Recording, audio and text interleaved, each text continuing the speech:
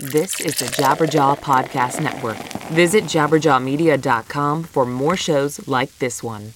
Hey, this is a Future of What single. If you want to get the whole thing, visit our website at killrockstars.com/thefutureofwhat. Support for the Future of What comes from Merch Table.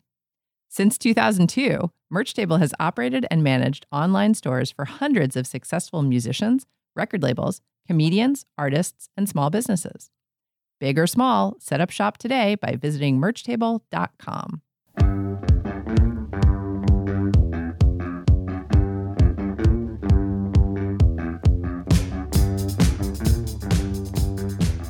We're talking to Mark Robinson of Teen Beat Records. Mark, welcome to the Future of What? Thank you. Thanks for having me. I'm so excited to have you. Cool. Yay.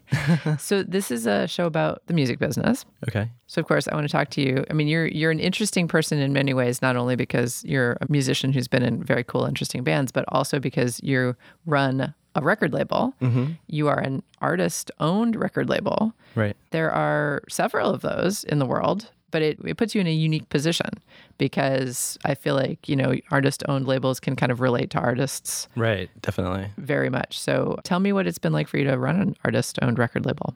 It's fun. I mean, I mostly just do it because I love music and I love playing in bands and I love putting out records. And I mean, it just started because, mostly I started it because I was in a band in high school and thought it would be cool to put a record out. Mm-hmm. It didn't occur to me that anyone else would ever do that. So we would do it by ourselves.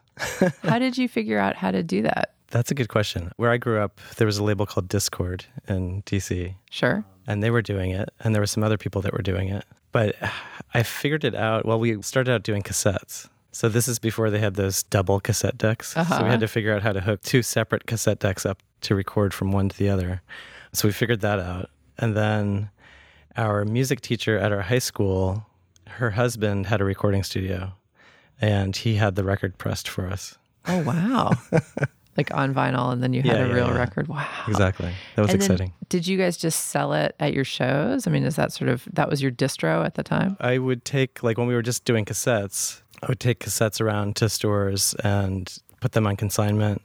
I would go to New York and do the same thing, give them 3 cassettes. And then I'd go back there in 6 months, and usually the 3 cassettes were still there. But I think once we had a record, we started calling distributors, and we realized that distribution was a thing. And you would call people up. And I think back in the day, you would just call them up, and then you would describe the record over the phone. Uh-huh. And they would say, okay, we'll take 50 of them. Oh, the good old days. It was really easy. That's amazing. Yeah, that's different from how it is now. Right. So, you started Teen Beat in is it 1987? 1984. 4. Yeah. Good God. So originally we just had those cassettes. Before we realized how to duplicate them, we had kind of a lending library where we just had one copy of each thing. And we'd bring them into school, and people would borrow them, like a lending library. Uh-huh. And I think, February of 1985, we did our first mass-produced cassette. Well, not mass-produced, but, made 50 of them. Mm-hmm.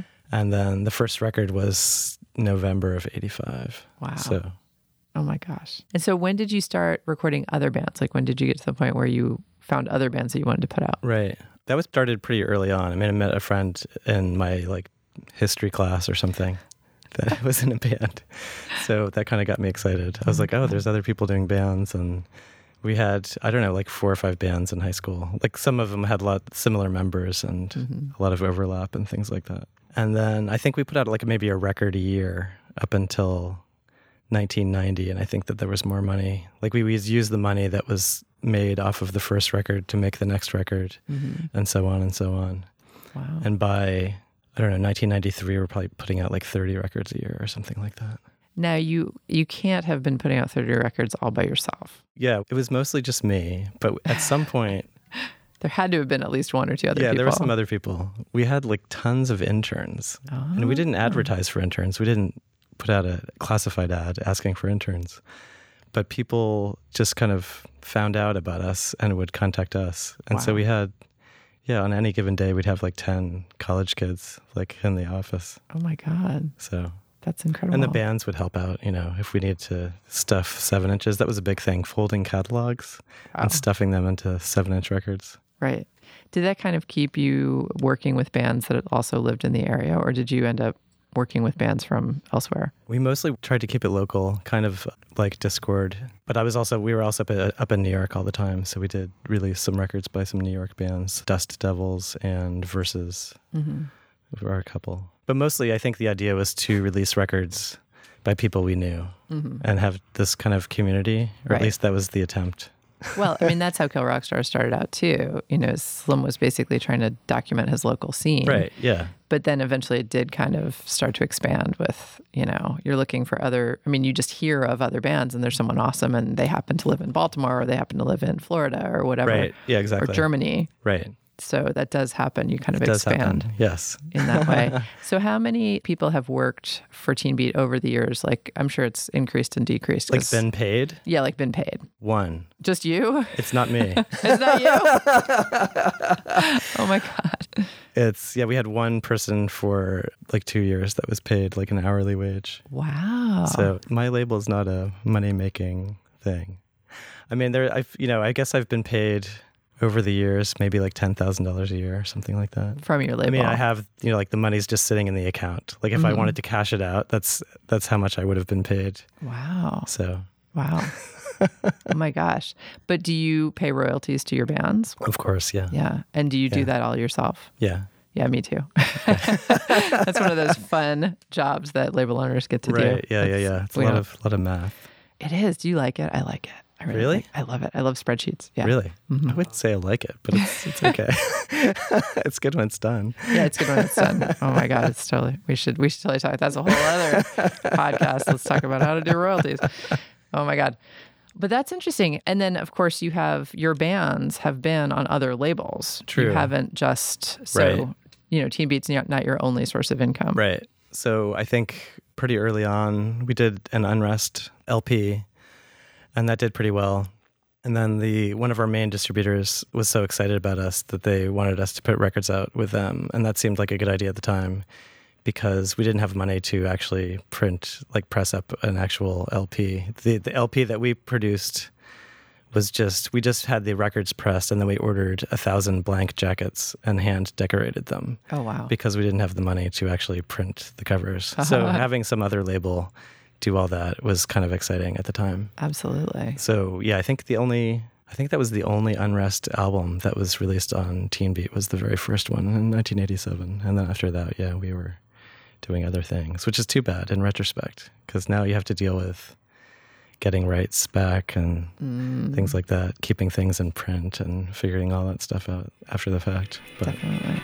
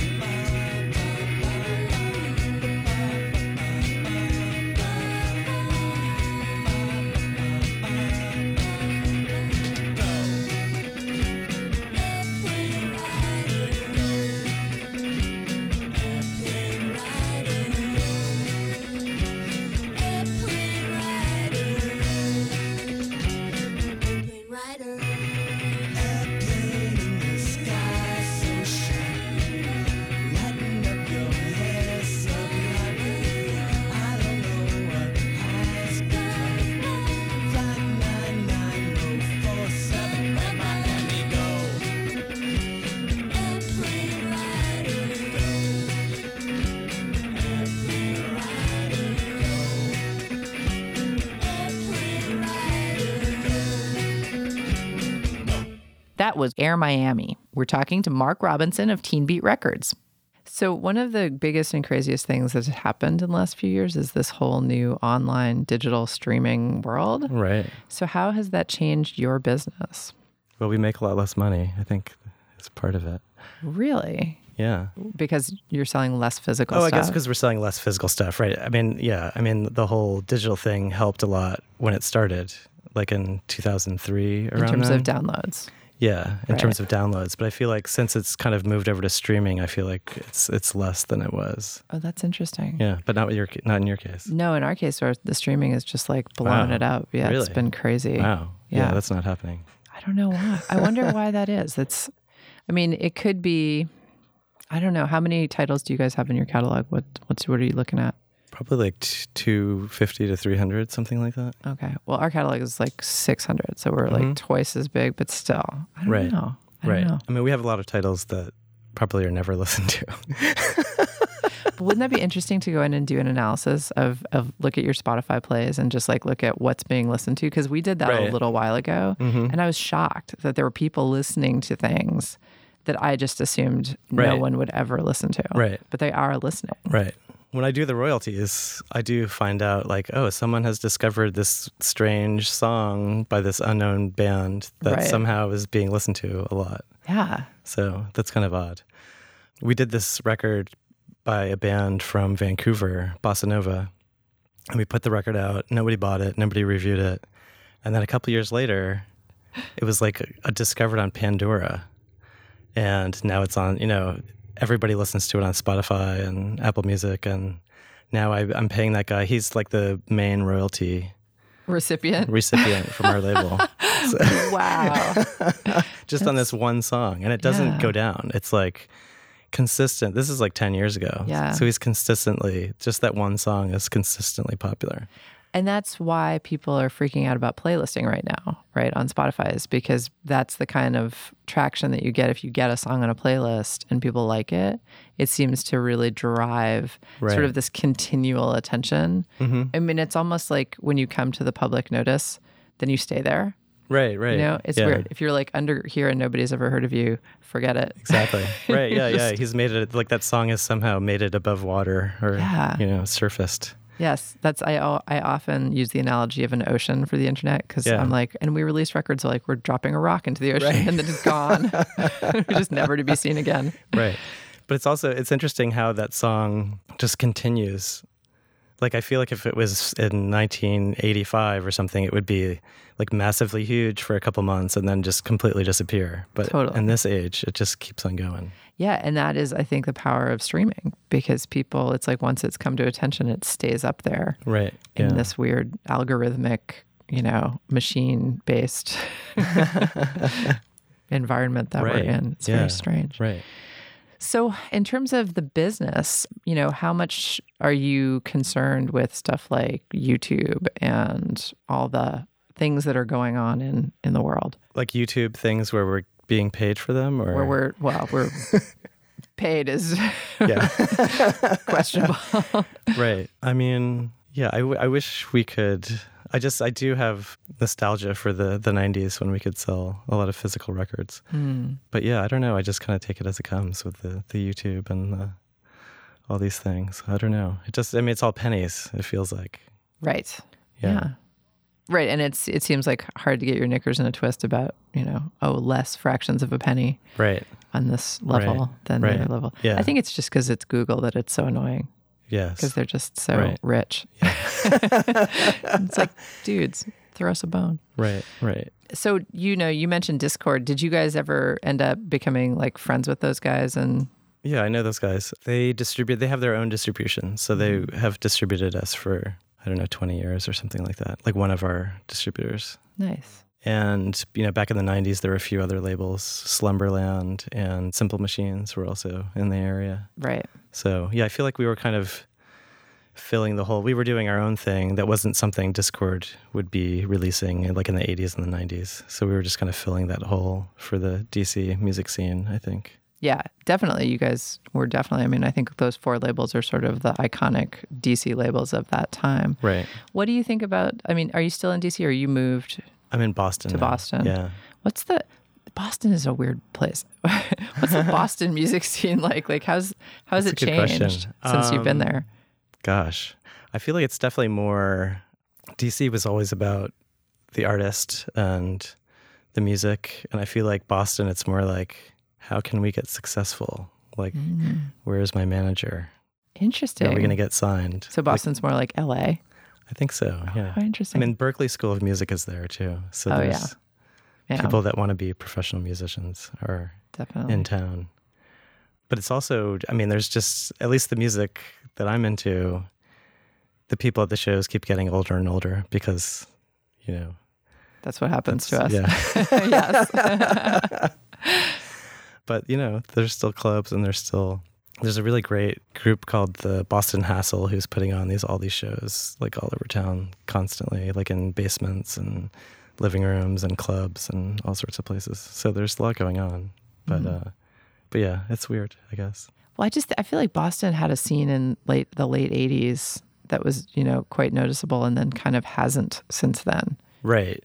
Yeah, I can't think of anything significant that that's came out of nationally Boston. known or anything. It's hard. Like that. It's funny, but it's like I'm from New York City, and I feel like, you know, when I was in bands in the late 90s in New York, it was really similar to that. Like, we had a scene, but we also had all these people who were just positive that if they played the Mercury Lounge just that one perfect night when that A&R person was in the audience, like that's all they needed to do. Right. And I feel like, you know, the advice I've been giving bands for 20 years is get out of your hometown. Like, you have to go on tour. You have to, you know, that's how you create a career for yourself. You just do not just play the same club over and over, waiting for that miracle moment to happen. But it is weird how some certain cities just seem to have that in the culture of bands. Like, well, if I just, you know, we're just going to do this even, like, we're going to be even better at this particular club. You know, we're going to play whatever. What's that club in Boston called? It's like something there's Indian. the Middle East. The Middle East. Okay, yeah, the Middle East. I was thinking of the other place, but yeah. Middle East, like, you know, if you just play the Middle East on that perfect night, it's going to make everything probably not come true. But no, it doesn't really work that way. And LA is a lot like that too. I mean, LA is way worse because you actually do have A&R people in the audience. Right. Wow. But, you know, if you're in like Chapel Hill or some small town, I think they haven't had that culture ground into them as much. Yeah. So I think you're more likely to get out of town. I remember we went to New York. We were constantly playing shows in New York in the late 80s, early 90s. I don't know if that probably helped us. I don't know. I think it probably did. Yeah. Because, you know, even if you just come from, you know, down the road, you're still an out-of-town band, which is a whole different mystique. Exactly. You know, and that's what we found out. It's like, you know, we would go out and play shows in New Jersey and people would freak out.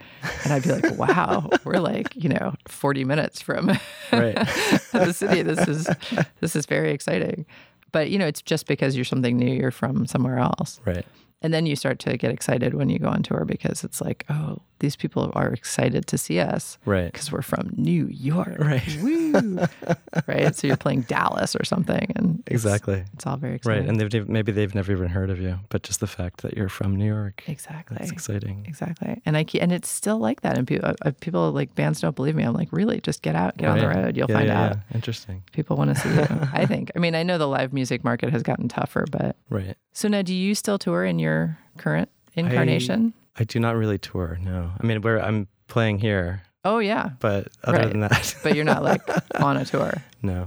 Right. Are you sort of done with tour? Or would you go on tour again if something came up? Yeah, I'd go on tour. I mean, I feel like what I'm doing now is not commercial in any way. So I don't know if anyone would come and see us other than our friends.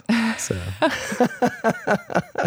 would you do a living room tour? Like set up by your friends? Yeah, we'd do that. That's cool. Yeah. Because a lot of people are doing that very successfully. Mm-hmm. That's the thing. I mean, I just saw John Vanderslice not that long ago in a living room. Oh, wow. Yeah, and he was fantastic. Great. Yeah. It was like 50 people. It was great. Right.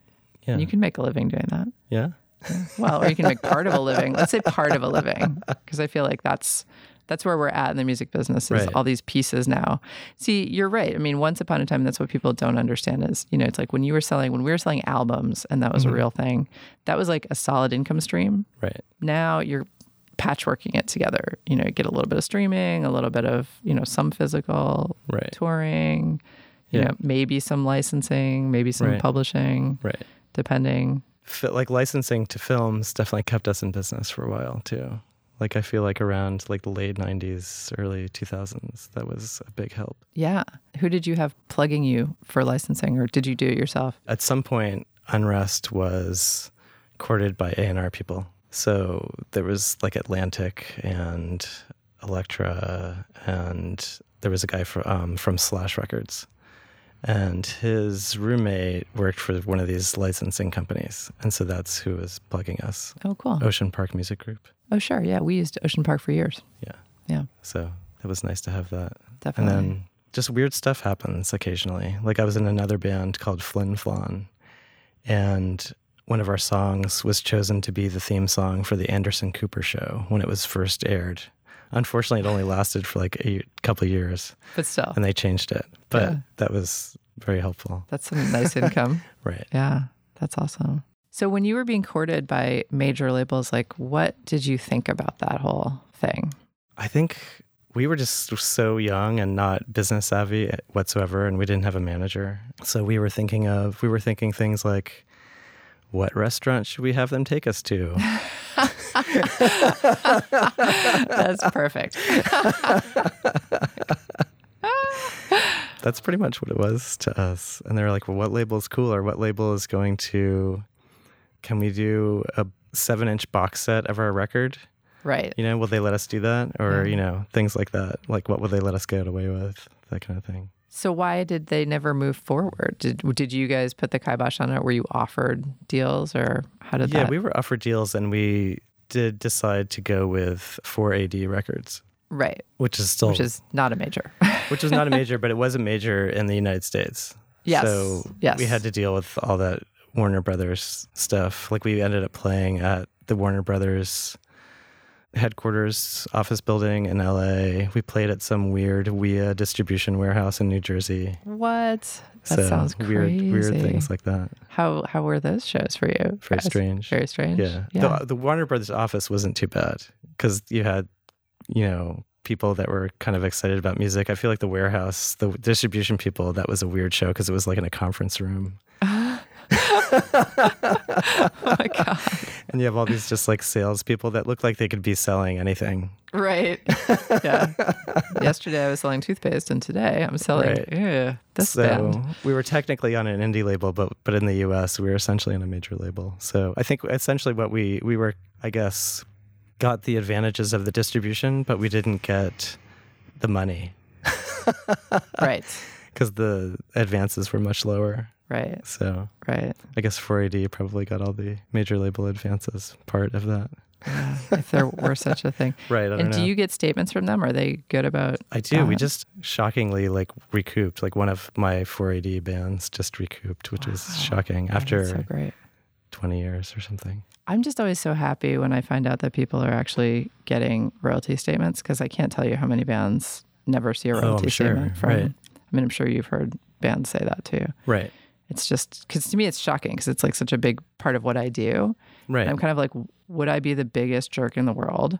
Yes. Right. I didn't you know what I mean? Yeah. I think we have like 432 payees or something. Wow. And I send them each a statement every quarter because I'm like, you deserve it. Wow. Even if you only made a penny. Right. You should see it. Yeah. So you're really good. See, I'm kind of a little bit lax because I don't want to do it more than once a year, which I know is, people probably want at least twice a year, but I don't think I can handle it more than once a year. I fell into, Slim had done it 4 times a year, so it was already set up to be done 4 times a year. Right. And I tried once to move it to 2 times a year, and then I found I forgot how to do it.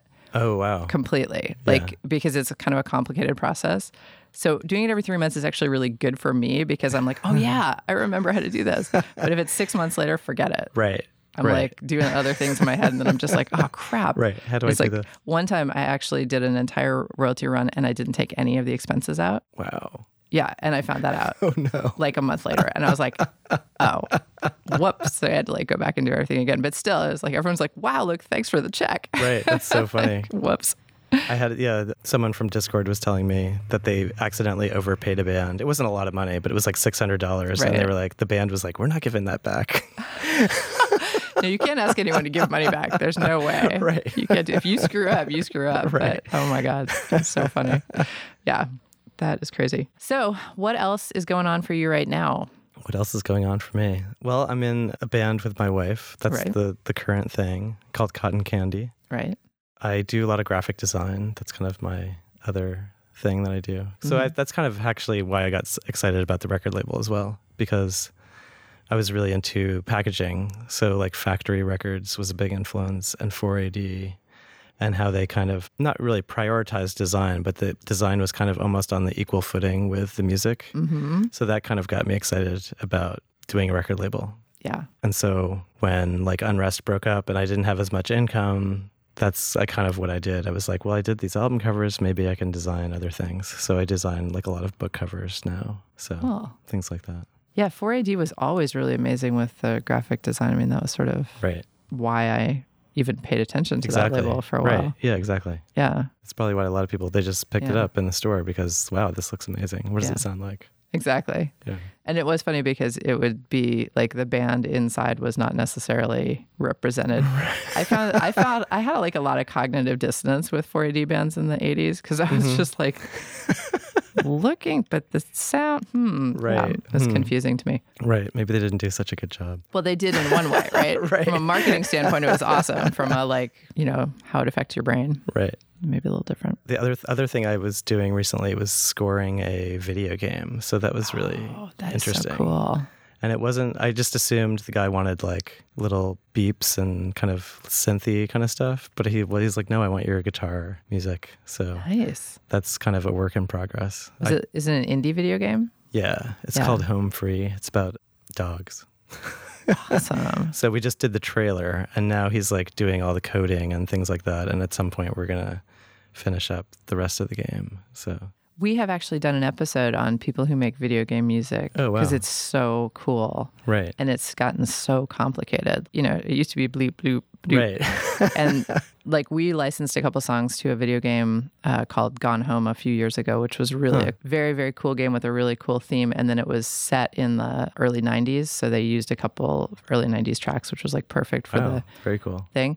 But what I was been amazed about is like, I feel like video games have gotten completely cinematic now. I mean, they have like orchestras and just like such lush sounds to go with these visuals that, I mean, the whole thing has gotten really big time. Right. Which is interesting. Right. And there appears to be money in it too. I mean, well, exactly. Yeah. Which is nice. Good Nice. for musicians. I mean, I'm always trying to think of, ways to tell musicians that they can make money in this economy. Right. That's completely legit. I feel like I don't want people to feel like they're bound by the album cycle. Like if you're not in a band that is making a record every 2 years, going on tour, going back in the studio and doing that you're like some kind of failure. Like, no, there's other ways to make money in this industry that are totally legit. Yeah. We won't be mad at you. And also, it's really hard to actually get yourself into that album cycle these days. I mean, to be a band that's on a label that's making records consistently, that's almost the toughest thing to do right now. Yeah. It was so easy back in the old days. Well, right? It was. We just did it. Right. We didn't think about it. Like when we put our record out, it could have been anything. Like anybody could have put a record out, and it would have sold because there just wasn't that many records. Right. There just wasn't that many bands and that many records out there. Exactly. I'm so glad you brought that up. I saw some graphic, it's several years ago now, but it was right around the time when everybody was getting like really stressed out about, how many bands were coming on the market. Right. And it was like, there were only 100 bands that made it to platinum status that year. Okay. And there were 100,000 bands released, like 100,000 albums. Wow. Right. I think it might have even been fewer than 100 that maybe it was like 10 or something like that. It was just like this tiny number, but then the number of albums that were released in a year. And I think it's exponentially higher now. I'm sure. I think 100,000 in a year sounds kind of small at this point. Right. I bet it's like, 500,000. And you're just like, no human can keep up with the amount of music that is being made. Right. Which is, I don't know, it's hard, right? It is. It's like it puts us all in a really strange position in terms of this is the business because, yes, it's great that people can put out music, but it doesn't mean that the music that they put out is better. Right. There's just more of it. Right. Yeah, like how do you, it seems like A&R is way more difficult Totally. than it was before. Yeah, there's like shades of mediocrity. Right. You know what I mean? Like, wow, this is pretty okay. Right. This is pretty okay. Yeah. But it's like you're waiting for something to just be like, oh my God, it's so amazing. Right. And that's hard to find. It is. Yeah. Are you doing any A&R right now yourself? No. You're like, no more records. I'm not doing it. I do my own music, and then I will release records by people who I've released records before. Right. So, yeah. And I guess if something came along and, blew my socks off or something, I would be interested. But right. I don't know. I'm just kind of doing that same thing I was doing back in high school, just like making music and releasing it and not really worrying too much about where it's going or anything like that. That's cool. That works. If you've stayed alive this long, yeah, it's worked for you. Well, Mark Robinson, it's been such a pleasure to have you today with me. So thanks for coming on The Future of What. Thank you.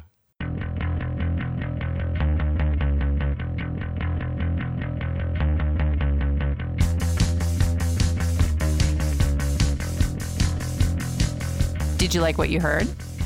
Then subscribe to The Future of What on iTunes. And thanks for listening.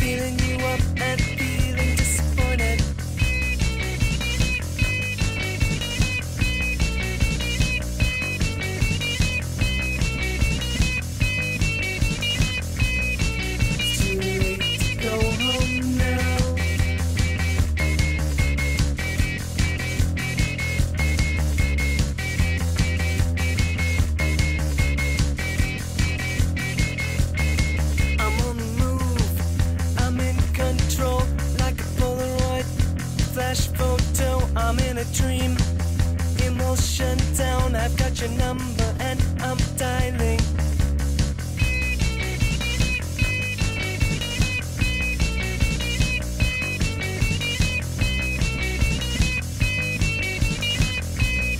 It's too late to go home now.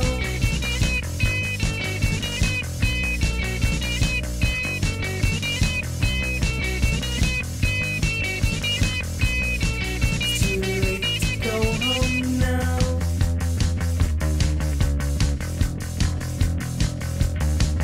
You suck, you're upside down like my F-stop setting. Overexposed, I'm on the back stairs into no man's land. Feeling you up and feeling disappointed.